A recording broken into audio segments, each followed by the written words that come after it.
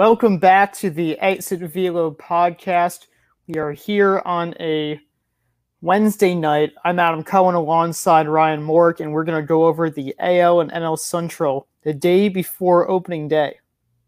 Yeah, finally, man. I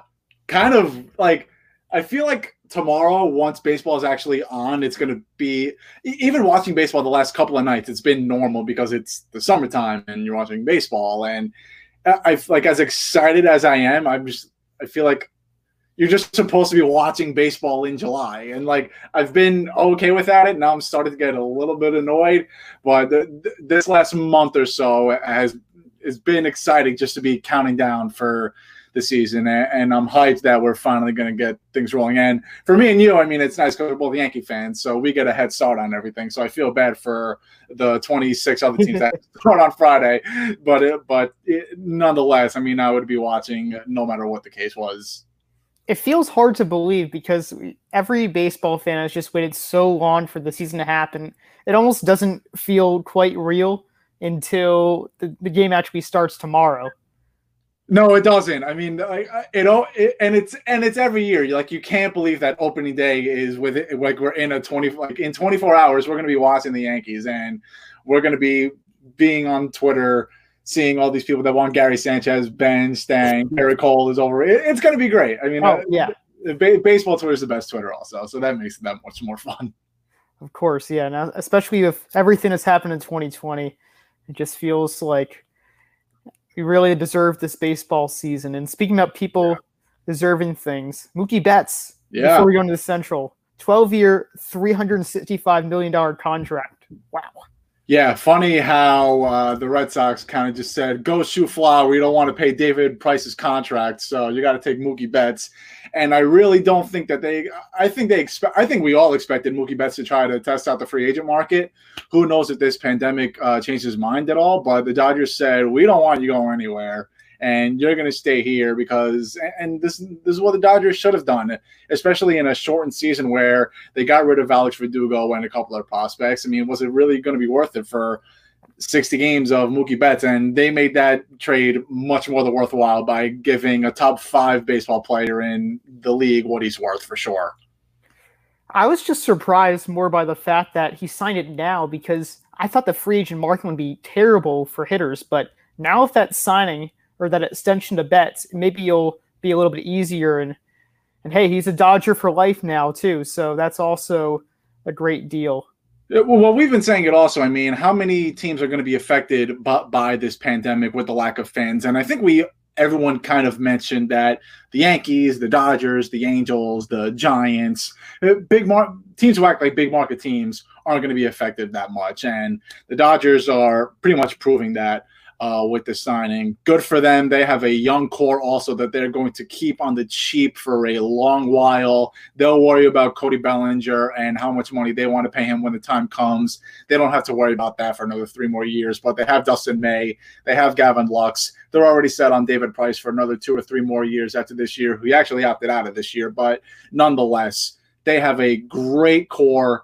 And it's nice that they just locked up Mookie Betts and kind of gave the Boston Red Sox a nice little thank you with this signing also.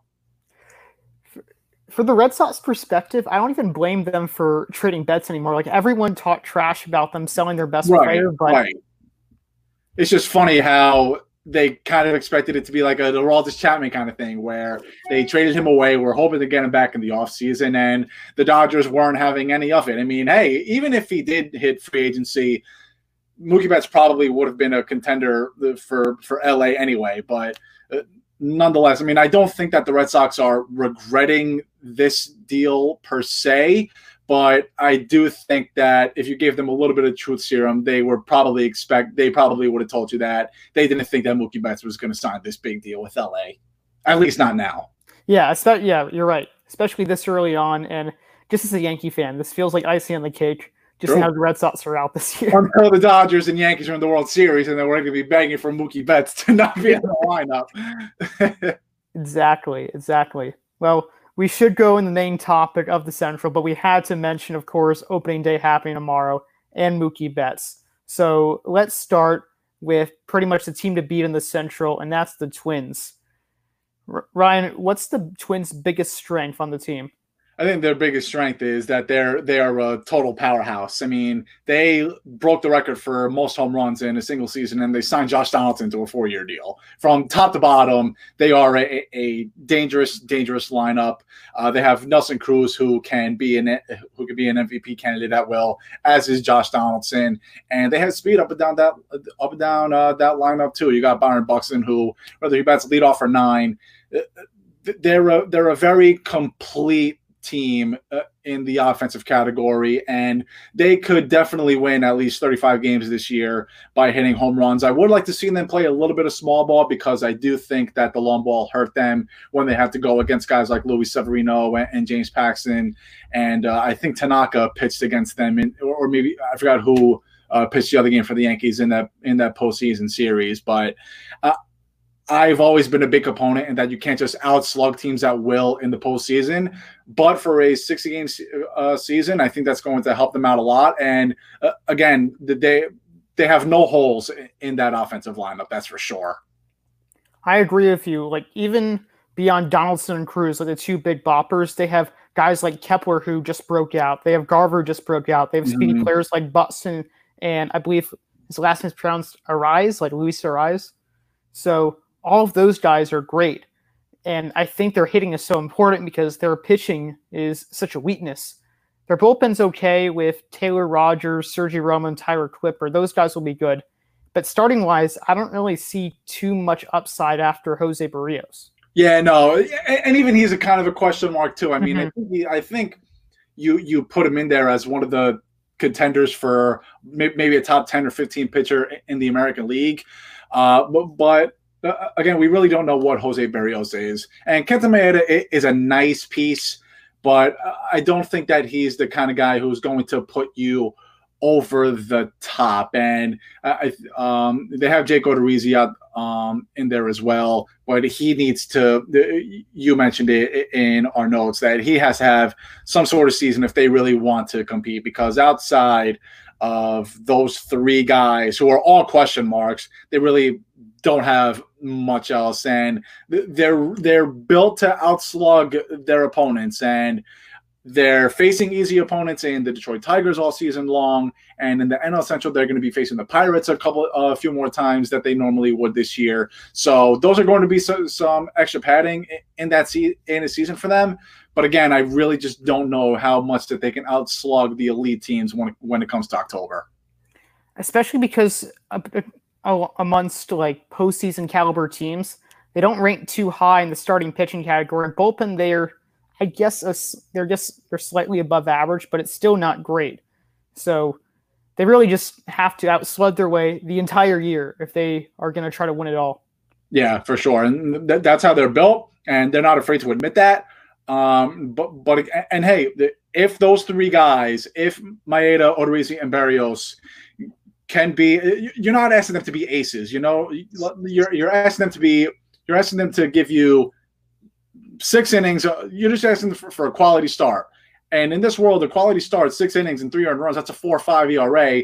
You want that to be a little bit better throughout the course of a season, but you got 6 innings from those guys, you're in pretty good shape.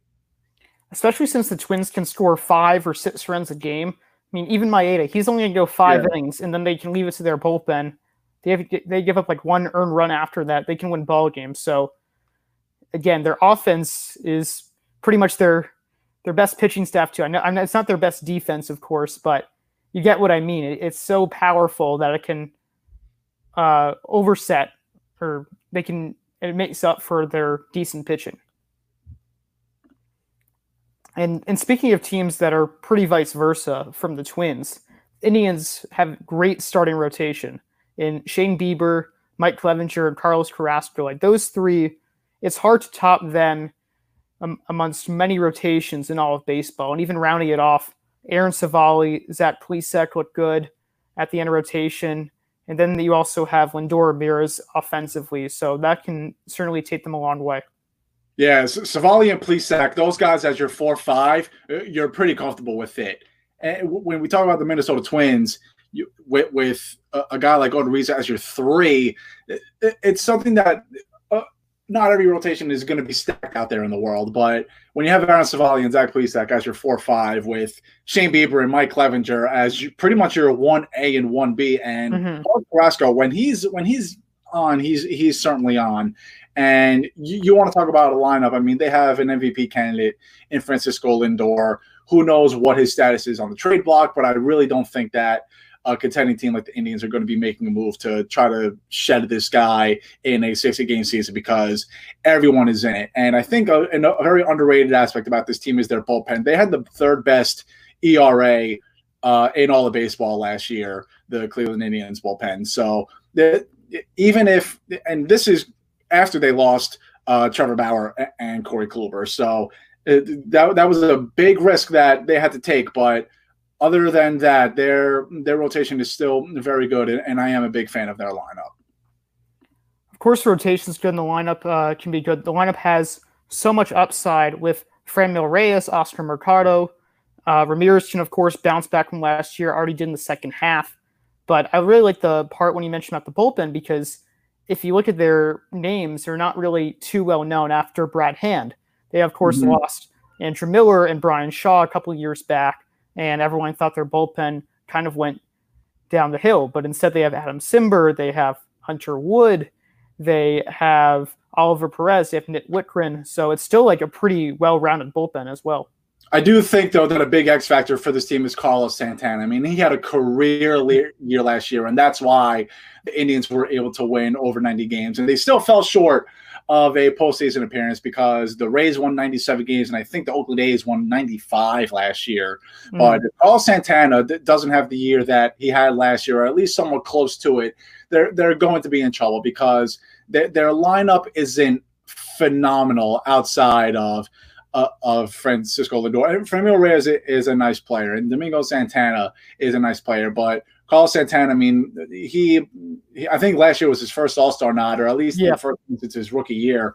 The Indians are going to need him to play a big role because this pitching staff is good, but they do need to – you got the Twins in your division. If that rotation is going to shut a team like the Twins down, you got to score some runs, and I question if they're going to be able to do that this year.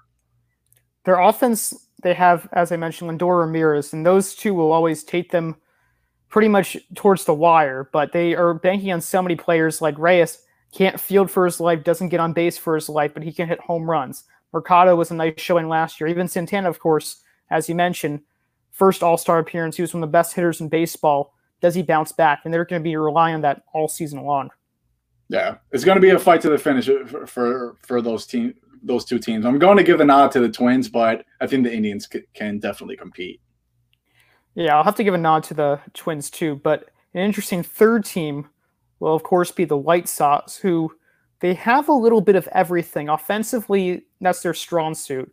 After signing Encarnacion, Grandal, and already having Abreu, Moncada, Anderson, as well as having Luis Robert coming up. So that'll be huge for them. Pitching-wise, they need some work. After Giolito, who only had his first good season, Keuchel wasn't that great. And you look at Ronaldo Lopez and Gio Gonzalez, these are iffy options. And the bullpen is definitely their weakest link, too. Alex Colomé and Aaron Bummer are the two greatest guys. And when those are your best relievers, that's not a good sign for things to come. Yeah, no, their starters are going to have to give them length, that's for sure. And it's a nice team. I guess it's a cute team. I mean, it's fun to watch Tim. I mean, Tim Anderson was the batting champion, and he's just an exciting ball player to watch. He has a good glove, and he makes contact with the ball, and he has some pop.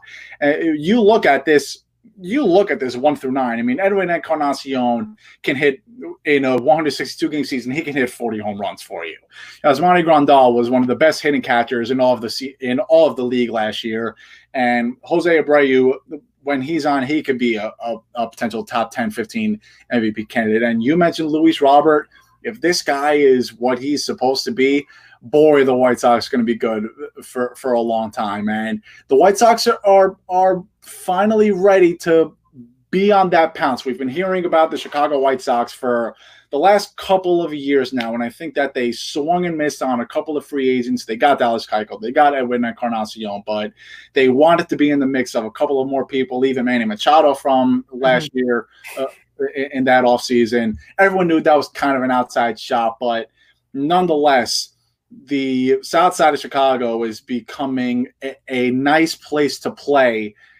Not this year, but I think that if the offense has good enough of a season, that could attract a Marcus Stroman in the offseason, who unfortunately for him, he just got injured with a muscle tear, so his season is going to be cut short a little bit. But there's a couple of good pitchers on this market next year that if the White Sox can perform it offensively, some pitchers are going to want to go there after this season for sure. You mentioned how the starters have to give them so many innings. So you're right. If they can perform well, if they can be in the running, maybe even sneak into a wild card spot, then you could even bring in more pitching. And they also have so many good up-and-coming arms like Dylan Cease and Lopez, as we mentioned, Michael Kopech, another big name. So those guys can still develop. And I believe Kopech actually opted out for this year, if I'm not mistaken. I think you're right, yeah. But for the foreseeable future, they look like a great team, yeah. Speaking of, I mean, Michael Kopech is probably a guy that the White Sox would kill to have right now. I mean, not even the fact that he's going to be – I mean, I don't even think he's made his Major League debut yet. But aside from the point, we don't know how long these starters can go in a ball game right now, Adam. And it would be nice for the White Sox to have some comfortability in a starter that they trust, and not just to have a good start, but just to give you 5 or 6 innings when we're not sure how many innings these starters can go to start off the year. A day where a taxed bullpen can affect you. I mean, if we're a week into the season and your starters are going 4 or 5 innings and your bullpen is taxed, that can ruin you. And that's why we have 30-man player pools right now. But teams with, I think, good starters in a minor league system that teams aren't afraid to plug out there for 5 innings to eat some innings, I think that's going to be very, very valuable to any team. And look, I give a lot of credit for Michael Kopech for opting out. I mean, I'm not going to attack anyone for doing that because it's their right, it's their prerogative. We're in a different world right now. But I do think that the White Sox were kicking themselves just a little bit when Kopech decided not to play this year. See, I don't think that Kopech would have been too much of an impact starter right away. Like, he throws 105, and I don't think too many teams can hit him. So I see where you're coming from with that, but he wouldn't be this guy who's going to give you maybe 7 innings every time out. He's a new pitcher. He'd probably give you 4 or 5, maybe 1 run ball, but he would have helped. He would have helped on the pitching side. And the White Sox have good pitching after him, but they're mostly relying on a couple more of their young offensive hitters such as Nick Madrigal and Luis Robert and even Eloy Jimenez, who had a great offensive showing last year but just could not play defense for his life. So I think prospect-wise, they're relying more offensively than pitching-wise. Blake Rutherford too, former Yankee. He was involved in that Todd Frazier deal. Yeah, he can definitely hit, and especially with pretty weak outfield and Larry Garcia, probably mispronouncing his name a little bit, and Nomar Mazara, Rutherford even has a chance to make it out there. Yeah, for sure. Besides the White Sox, the division gets pretty weak after here, but I think the Royals are at least interesting offensively because I really want to see them just steal a ton of bases this year between Mondesi and Merrifield, and I want to see if Soler can maybe vie for 20 home runs. So that's like the storylines for them, but everything else is pretty terrible for the Royals. Hey, if Sal Perez is healthy, I believe he missed if not most of last year. If Sal Perez is healthy, I mean, I'm not expecting him to be a 300 hitter anymore, but if he's a guy who probably still has some pop in his bat. His arm is certainly still there. I've seen several videos out of the Royals camp. In a league where sabermetrics and the long ball have taken over, but those sabermetrics are in a 162-game season, I feel like the Royals, even though their offense isn't a powerhouse, they're going to be able to manufacture runs. And if they can get to a starter early, and again, I'm going to sound like a broken record, but who knows what these starters have. If you can get to a starter early and manufacture some runs and get these starters to waste some pitches early on in the ball game, the Royals, they're not a playoff team by any stretch of the imagination, but I don't, but I think that a lot of people who are thinking that they're just a 15-win team this year, 15 or 16 wins, don't be surprised if they're hovering at around 27 or 28 wins, or maybe even 500.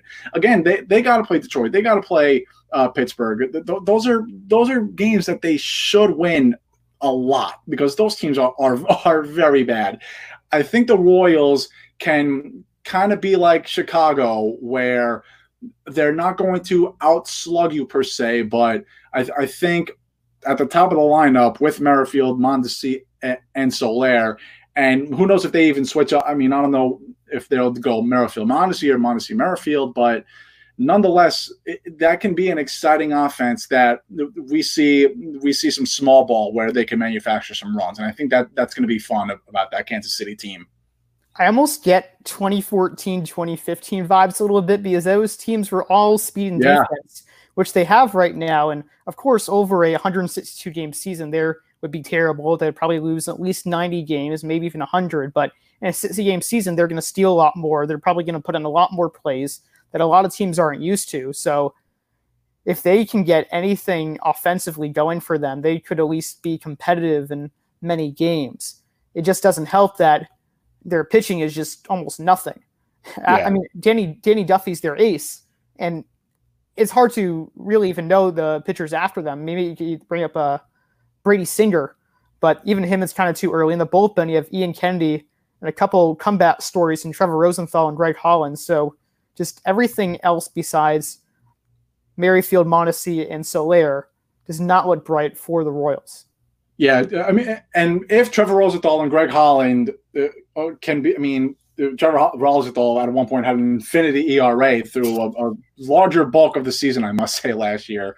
But we've seen Greg Holland before, and we've seen bits and pieces of Trevor Rosenthal before. Outside of those three, and Scott Barlow too, he's probably going to be their setup guy. But you're right, Adam. They don't have the rotation to give them length. They don't have the rotation to give them innings. And as fun as their offense might be, it's not in the cards for them. They could be a fun team to watch, and just for them to even win some games just with speed. But yeah, they're still very, very incomplete. So it's probably a few more years for them, but it'll be cool for them to see or have a strong showing in 2020 a little bit.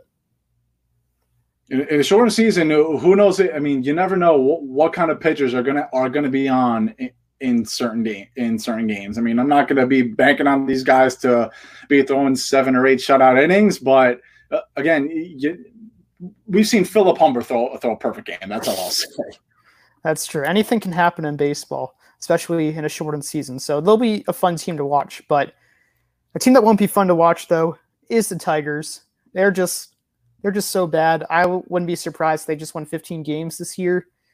But at the very least, they have a couple of intriguing players in the rotation in Matt Boyd and Spencer Turnbull. Turnbull lost around 17 games last year, but he was very unlucky, and he actually didn't pitch too bad and give them a lot of innings. So those two, along with Ivan Novo, give them innings, but it won't be quality innings by any stretch of the means. Yeah, it's tough for them, and I feel bad for a guy like Miguel Cabrera, who he's not the Miguel Cabrera from 2007 to 2014, 2015 anymore, but he can still be a 300 hitter. And I do like the top of their lineup in Gooderman. I've always been a Jonathan Scope fan ever since he was on the Orioles. I always loved that guy. And they have some veteran leadership in Jacoby Jones, and now they have Austin Romine, and Cameron Maybin is back in Detroit. But like you said, outside of Matthew Boyd and Spencer Turnbull, Michael Fulmer is a big question mark, and I feel bad for him because he was supposed to be he was the guy who was going to be this ace. And when Met fans realized that they traded Michael Fulmer to get Yoenis Cespedes a few years ago, they were praying that Fulmer wasn't going to be this guy. And it almost is, this is going to sound harsh, but it kind of almost has worked out for them, where Michael Fulmer isn't the star that Met fans were hoping that he would be when he was with the Mets.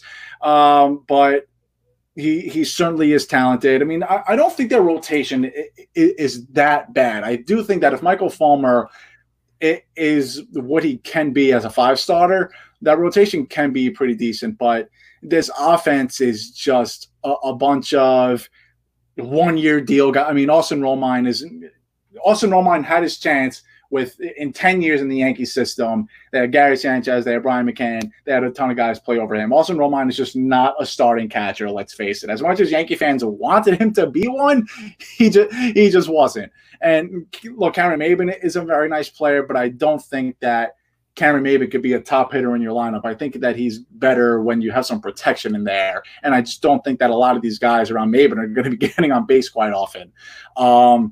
Scrappy team and names that we know, but if it were 4 years ago, maybe this team contends, but not in the year 2020. I think at the very least, the Tigers are hoping on these 1-year rentals to maybe trade at some point during the season, because again, Austin Romine can be a good backup. Or you look at Jonathan Schoop, he's shown success before, or CJ Cron. So maybe they're hoping just to haul in a lot of prospects this year, which, again, teams would bite because 60-game season, anything can happen.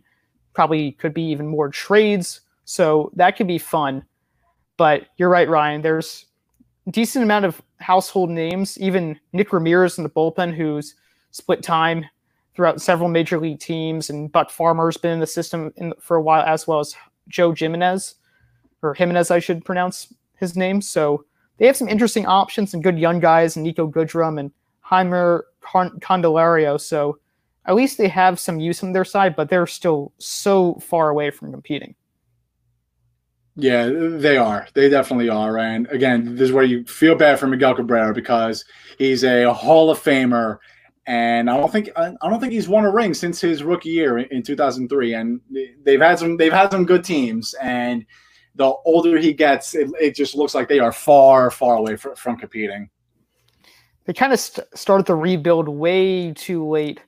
And those Tigers, again, they had great 2012, 2013 teams, but just couldn't do it. Yeah, so, yeah, for sure. Yeah, they're just a shell of their former selves.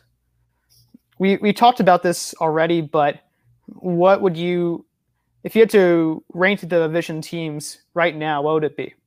I'm gonna go with probably the order that we just talked about them in, but it wouldn't surprise me if the Indians did win this division. I'm still gonna give it to the Twins, but in the order that we talked about them, I think that is it. I think that's a fair assessment. Yeah, I still think you're right. Like, it'll be Twins, Indians, White Sox, Royals, Tigers, but between the top 3 teams, it should be pretty competitive, and that will be a fun storyline to watch in the AL Central. And speaking about a lot of teams that are going at it against each other, the NL Central, that might be the most exciting division in baseball. Not the best teams in baseball, but certainly the most exciting, because 4 legitimate teams are competing with each other. Yeah, this division we might not even talk about the Pirates. Those 4 teams, it's going to be very fun. The Brewers and Cardinals were the 2 teams to come out of it last year, and the Cubs still finished above 500. And the Reds have gotten a lot better. They added Nick Castellanos. They're going to be a fun team to watch. None of these teams are great ball clubs, but I think they're all pretty equal. And even when you look at their odds in Vegas, they're all very, very close to win this division. Yeah, as you mentioned, just all of these teams are really, I would say a lot of them are probably 28 and more like 32 and 28 teams. But they're all just slightly above 500. They all have so many flaws, but they're also decent teams, so they all are pretty even amongst each other. Yeah, it's gonna be fun to watch for sure. Like we said, I really don't think that any of these teams overpower one another more so than any other at all. Yeah, it should definitely be close. So let's start going over the Cubs. And the Cubs, I like their offense, of course. That's obviously their biggest strength. And Brian Rizzo, Baez, Schwarber, and Contreras. Those 5 are young. They're going to be on the team for several years. Although Bryant might be leaving after 2021. So they'll keep them in the mix for the next year or two. But after that, the rotation looks a week after Hendricks. They have Darvish, who could be decent for them, and a lot of okay options in Lester, Quintana, and Chatwood. But their bullpen, that's what's going to drive them down, because Kimbrel is a shell of his former self, and he's their best pitcher, their best relief pitcher by far. I do think that Kimbrel kind of got affected by signing late last year. Mm-hmm. I really don't know what the issue – I mean, I don't know what he's going to be like this year with the abbreviated season. But all I know for the Cubs is that this is pretty much it. I mean, it looked like their window was open in 2014 and 2015, and they finally got it done in 2016, that's for sure. But I think that Cub fans, while as excited as they were to finally get a championship, I think deep down that they wanted more than one. And, I mean, obviously, duh. But I think that they were expecting more than one, and they've just been getting worse and worse. And last year was an 84-win season for them. And you look at some of the moves that were made. Kenta Maeda was traded away, and look, Garrett Cole and Steven Strasburg. It was pretty much a lock that it was going to be Yankees Nationals for those two respectively. But I'm surprised that they didn't try to make a big splash for a starter at all. But their offense is still pretty good, and I think that if Javier Baez can take that one next step to be a possible MVP candidate, this Cubs team can definitely compete. The Cubs are definitely hoping that Baez can be more like 2018 Baez than 2019 Baez, because I still think Lindor and Story, and that's kind of a very common consensus among baseball Twitter, that they are the number one, number two shortstops, and Baez is a little bit behind them. So can take the next step, that would be good. And as for starters, they signed big deals to Lester and Darvish and spent a lot of money on Quintana and Chatwood. So that's probably the reason why they got backloaded and couldn't sign a big pitcher or a big name player such as Strasburg or Rendon or Cole. So it kind of just blew up in their face, and they were kind of holding on to that 2016 core for a bit too long. And now they're around mediocre. Like, even if they make the playoffs, they still probably won't go too far just because they have a lot of flaws. Yeah, but I think that that's the case for kind of all these teams now. I mean, let's take a look at the Brewers. They have Christian Yelich, who's one of the best players in all of baseball. Mm-hmm. And they have a nice lineup. But and I know that there's been talk around the league that they got more arms, but did their rotation get any better at all? I mean, Brandon Woodruff is not an ace. They have some options, and they still have a pretty good bullpen. And if Corey Knebel can be what he's capable of doing, I mean, we all know what Josh Hader is. The guy's an absolute stud. But I just don't think that the Brewers outside of Christian Yelich, I don't see them going very far, because I don't think that their pitching is good enough for it. I think their pitching is kind of deep. They have options, and their lineup is pretty deep too. But I just don't think that you can have one player to be so overpowering, and then everyone else is kind of just like an average ball player. I don't think that's enough to when you have powerhouses like the Yankees and the Dodgers and the Tampa Bay Rays and teams that can, and like the Mets who have sluggers. I just don't think that a lineup like the Brewers is going to be enough. They pretty much live and die with Yelich and Hader. Even saw Hader regress a little bit last year too, and their bullpen looked a lot worse. He still won reliever of the year, or Trevor Hoffman reliever of the year, of course, but they're not the same bullpen they were in 2018. And they have a lot of comeback players, as you mentioned, in Corey Knebel and Brett Suter and even Alex Claudio. And they have options rotation in Adrian Hauser and KBO returnee to the MLB, Josh Lindblom. So they have options, but it's more upside than anything else, and they're probably just going to get a lot of mediocrity. Yeah, I think that Christian Yelich is a guy. Their lineup is good enough where Christian Yelich can carry them to the next step in terms of where they can get to the postseason, I should say. But when they have to face elite teams like Atlanta and LA in October, I I don't think that guys like Justin Smoke and Avisel Garcia and Ryan Braun and Lorenzo Cain are going to be able to get past the Mike Soroka, the Mike Fultonavich, the Walker Buehler, and the Clayton Kershaws of the world. Yeah, I can definitely see their offense be overpowered by good pitching. None of these teams can overpower really the Dodgers, the Braves, but they remain fun misses more for winning division's sake than winning the World Series, I would say. Yeah, no, for sure. And I think this kind of goes for the Cardinals too. I mean, they have Paul Goldschmidt, who at one point he was one of the best players in all of baseball, but I think the Cardinals pitching staff is a lot better than Milwaukee, and that's why I think that the Cardinals edge out Milwaukee just a little bit. But in terms of lineups, I mean, they are pretty similar, where the Cardinals don't have a lot of studs who are going to rake the crap out of the ball, aside from Goldschmidt, but they have enough players where if their lineup gets going and it looks like they have the pitching that can earn them at least 34, 35 wins this year. I just learned to never doubt the Cardinals because they always have some random guy or just always outperform projections. They're a weird team that pretty much remains competitive each and every year. You mentioned they have Goldschmidt, of course, and he's their big guy, but Colton Wong was a pretty good player for them last year. And they even had some surprise guys in Tommy Edman and Tyler O'Neill. So that can carry them, but the offense is weak for them. And then starting rotation-wise, of course, Jack Flaherty is an up-and-coming ace.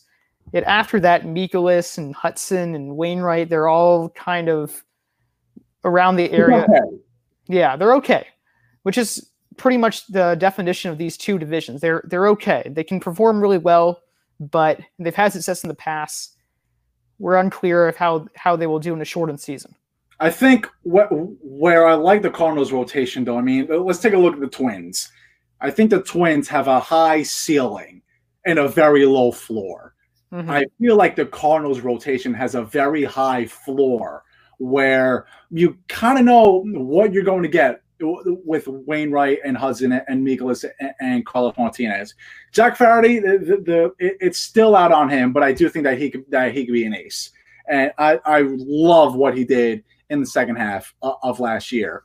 But I do think that with those other four guys in that rotation, you know what you're going to get. And that's going to be 5 or 6 innings of pretty average baseball. And you just hope that that offensive lineup can score enough runs for you where you can go to your bullpen in Andrew Miller and Giovanni Gallegos, who has been a very nice pickup for them. I mean, that was the Luke Voit trade. Everyone said, "Oh yeah, Luke Voit for Gallegos. That's a steal for Brian Cashman." But Giovanni Gallegos has been a pretty nice arm for the Cardinals, I must say. Exactly. They even have another KBO guy in Kwon Hyun Kim, so he can be good. Kim, Gallegos, Miller, if they can get 5 or 6 innings from these starters, which all of them seem to be able to do, their pitching can be good enough to probably carry them to an NL Central title. And their offense, of course, has some upside too. I think even offensively, they have a high floor. You know what you're going to get from them. That's true. They're not going to see projections by all too much. Yeah, for sure. And this is without Jordan Hicks also. Just Exactly. imagine what this bullpen is going to look like with Jordan Hicks next year. Yeah. It's weird of Hicks, though, because he surprisingly gets hit pretty hard, even though he throws 105 with a nasty splitter, too. So he helps, and it definitely hurts their bullpen, but he's no Aroldis Chapman yet. Right, yeah. He Aroldis Chapman, I mean, the difference between them is that Jordan Hicks just throws the ball. Aroldis Chapman, when he was a flamethrower throwing 106 miles an hour, he was a pitcher. He was able to locate, and he still is. Aroldis Chapman doesn't throw 105 anymore. Now he's settled around 99 or 100, but he can locate, man. His ERA is still down in the low 2s. His K per 9 is still in the low teens. Aroldis Chapman is a very, very good pitcher, whereas Jordan Hicks, once he turns that corner, and this might be a blessing in disguise for him where the Cardinals don't have to rush him back. They can make sure that he's healthy for 2021.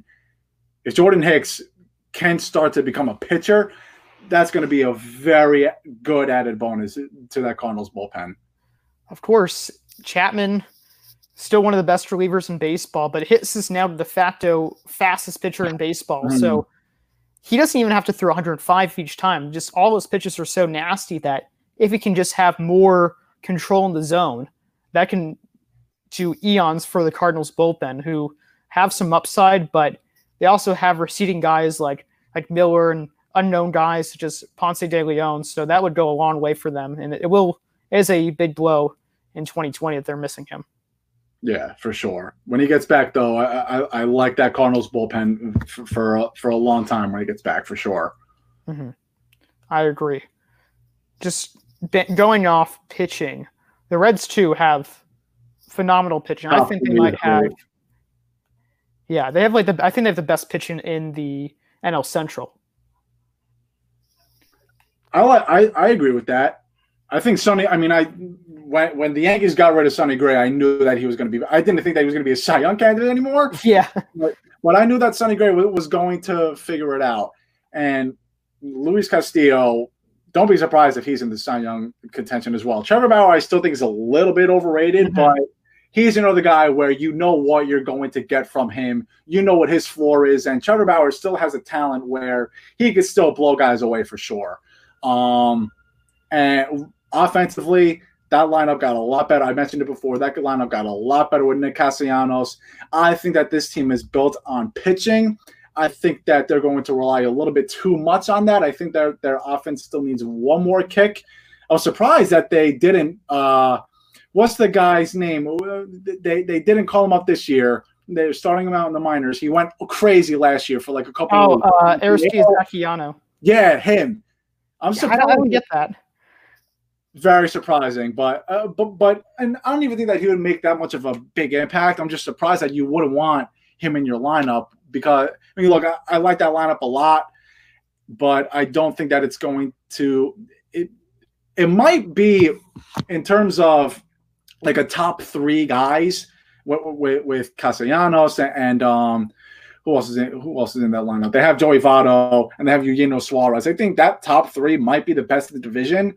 And they got Mike Moustakas, which is a very nice pickup also. But outside of that, it's that top four is great. 5 through 9 is very questionable. Exactly. The back end of their lineup is just not great. Like Tucker Barnhart at catcher, not great. Nick Senzel, no idea what they're going to expect from him. Jesse Winker just not living up to expectations. So they're very top heavy, and even rotation wise too. And you even bring that to the bullpen. They have Iglesias, who's a great reliever. Lorenzen's pretty good. Pedro Strop has been consistent. So those three are great, but they're very top heavy. And I still think that's more than a lot of these Central teams can say because they seem like they have good talent everywhere around, but it's not a complete team. They're no Yankees, Dodgers, or Astros in any respect. Yeah. I mean, if those bottom guys, I mean, Nick Senzel is a nice player. He hasn't hit that next stride yet. Jesse Winker, I think, is a really good fielder, and I think he has some pop in his bat, but I don't think that he's there just yet. That last few spots in that lineup can be good. The top 4 or 5, I don't think you have to worry about. But if those last few guys, they're not deep. I mean, their bench is not that great either. So they're going to have to rely on those guys big time to get some productive at bats for them, especially when this pitching is going to keep them in ball games. And their bullpen is great too. That's true. I guess when you think about bullpen wise, they still have Amir Garrett and Tyler Mahle, so their bullpen is one of their better attributes too. But you're right; they have to rely a lot on their pitching, and if their bottom part of the offense can come through, that can send them leaps and shoulders above the NL Central competition. That's pretty much the Rats factor this year. Yeah, I mean they probably should have put Michael Lorenzen in that in their bench for sure. That's true. Yeah, I hope he gets some action because I know there's gonna not be a pitcher hitting, and I really was hyping up the Lorenzen train too. Yeah, no, for sure. He's talented, that kid. He's jacked too. He is. Also, Derek Dietrich, like you saw how jacked he was, and they all just stand around together. It's hilarious. Yeah, that dude's ripped. Derek Dietrich is ripped. He is.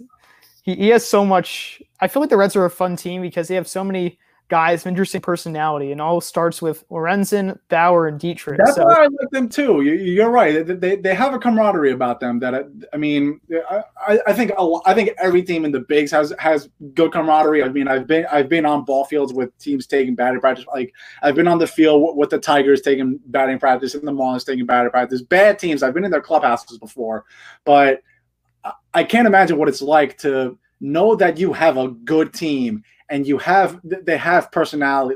Amir Garrett is certainly a personality, and Joey Votto has been very outspoken with the Black Lives Matter movement, and he's starting to become a little bit more vocal on social media and just in the PR world in general. They have a lot of personality on that team, and I think that can go for a long, long way. I would say besides the Cubs in the division, the Reds have just as much personality as them, if not more so, and that always goes a long way. As you mentioned, every big league ball club has that. But the teams where they have good personality and a good team, those two go together, and it's kind of a recipe for success. Yeah, I think I agree with you for sure. We do have to move on to the Pirates. And the Pirates are a weird team because they have a little bit of good hitting and a little bit of good starting pitching, because everyone kind of likes Josh Bell, Kevin Newman, Brian Reynolds, and in the rotation, Mitch Keller and Trevor Williams have some upside, but they are not even close to the rest of the teams in this division. They're kicking themselves over a couple of those trades that they made, huh? Yeah. That Chris Archer deal, that Tyler Glasnow deal, they're kicking themselves, man. It looked good. I mean, when those trades first happened, we were like, all right, like okay, Pirates. But we've seen the Pirates took big L's on both of them for sure. It'd be such a difference if they were on the team right now, because every team would be competing in this division, but just because of that one bad trade to the Rays, they just got screwed over, and they just left it in the cellar for many years to come.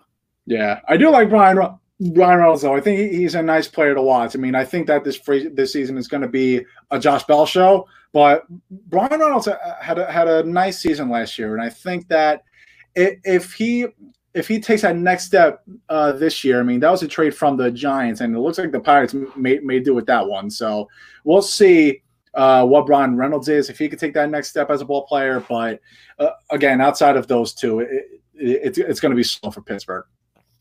They got Wait, you like their bullpen?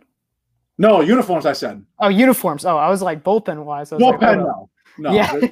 No, they'll look good. They'll look good in the uniforms, but they won't be performing all that well. They have a fun stadium, too. Have you been to PNC Park? I haven't been there yet, no. It's really cool. Yeah, I know. Everyone says that. It's a shame that Toronto can't play there. I know, right? Like, I don't know what they're going to do, and they have like a day to decide. Yeah, they're. I think they're probably just going to wind up in Buffalo, where their AAA affiliate is. That's probably the best option. But I mean, I would imagine that they want a big league facilities. Yeah, it'll be interesting to see how or where they play, but they, of course, should have the season going for them. They would be the best team in Pittsburgh. They would. It wouldn't be even really close. It'd be fun to see them there. Yeah, definitely. So overall, Ryan, who do you think has the better division between the AL Central and the NL Central? Better is the American League, just because they have a powerhouse and they have a potential to have at least two powerhouses in the Indians. The NL Central, we've said it, it's just a bunch of mediocre teams that are going to be contending against each other. And I think I want to rock with the Cardinals to win the division.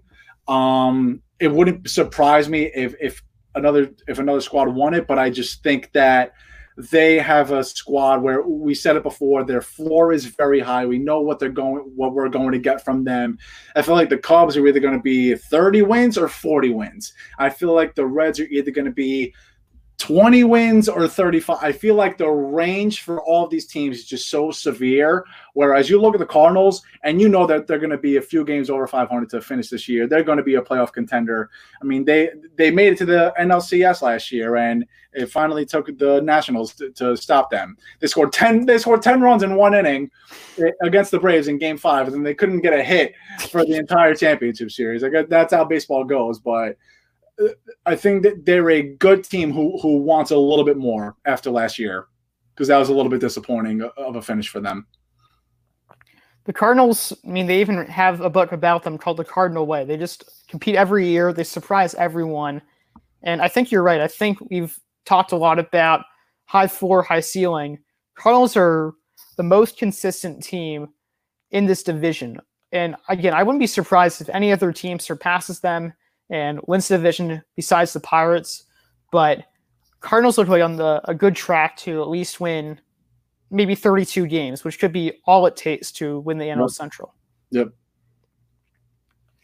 Although I would have to maybe go with the Reds just because I feel like they have good energy. I feel like they have a lot of talent and they're good all around, but they also haven't been competitive in years. So yeah, I don't know why I picked my Pirates jersey for this one. I should have went with my Reds jersey. I have a like a 1989 Barry Larkin in my closet somewhere. Ooh. Nice. He's an underrated shortstop. Very good shortstop. Yeah, I mean, I do like Clemente. You can never go wrong with Clemente. No, you can't. But like, it's just the Pirates. Like, they stink. That's true. Should have went with a better team for this one. I'll go. I got 15 right there. I'm sure I'll get a good team next episode. There we go. Yeah, that's what we like to see. Well, that pretty much wraps up the AL and NL Central divisions. So thank you all for tuning in. We'll get the West divisions tomorrow. And until next time, this is the Ice and Velo podcast.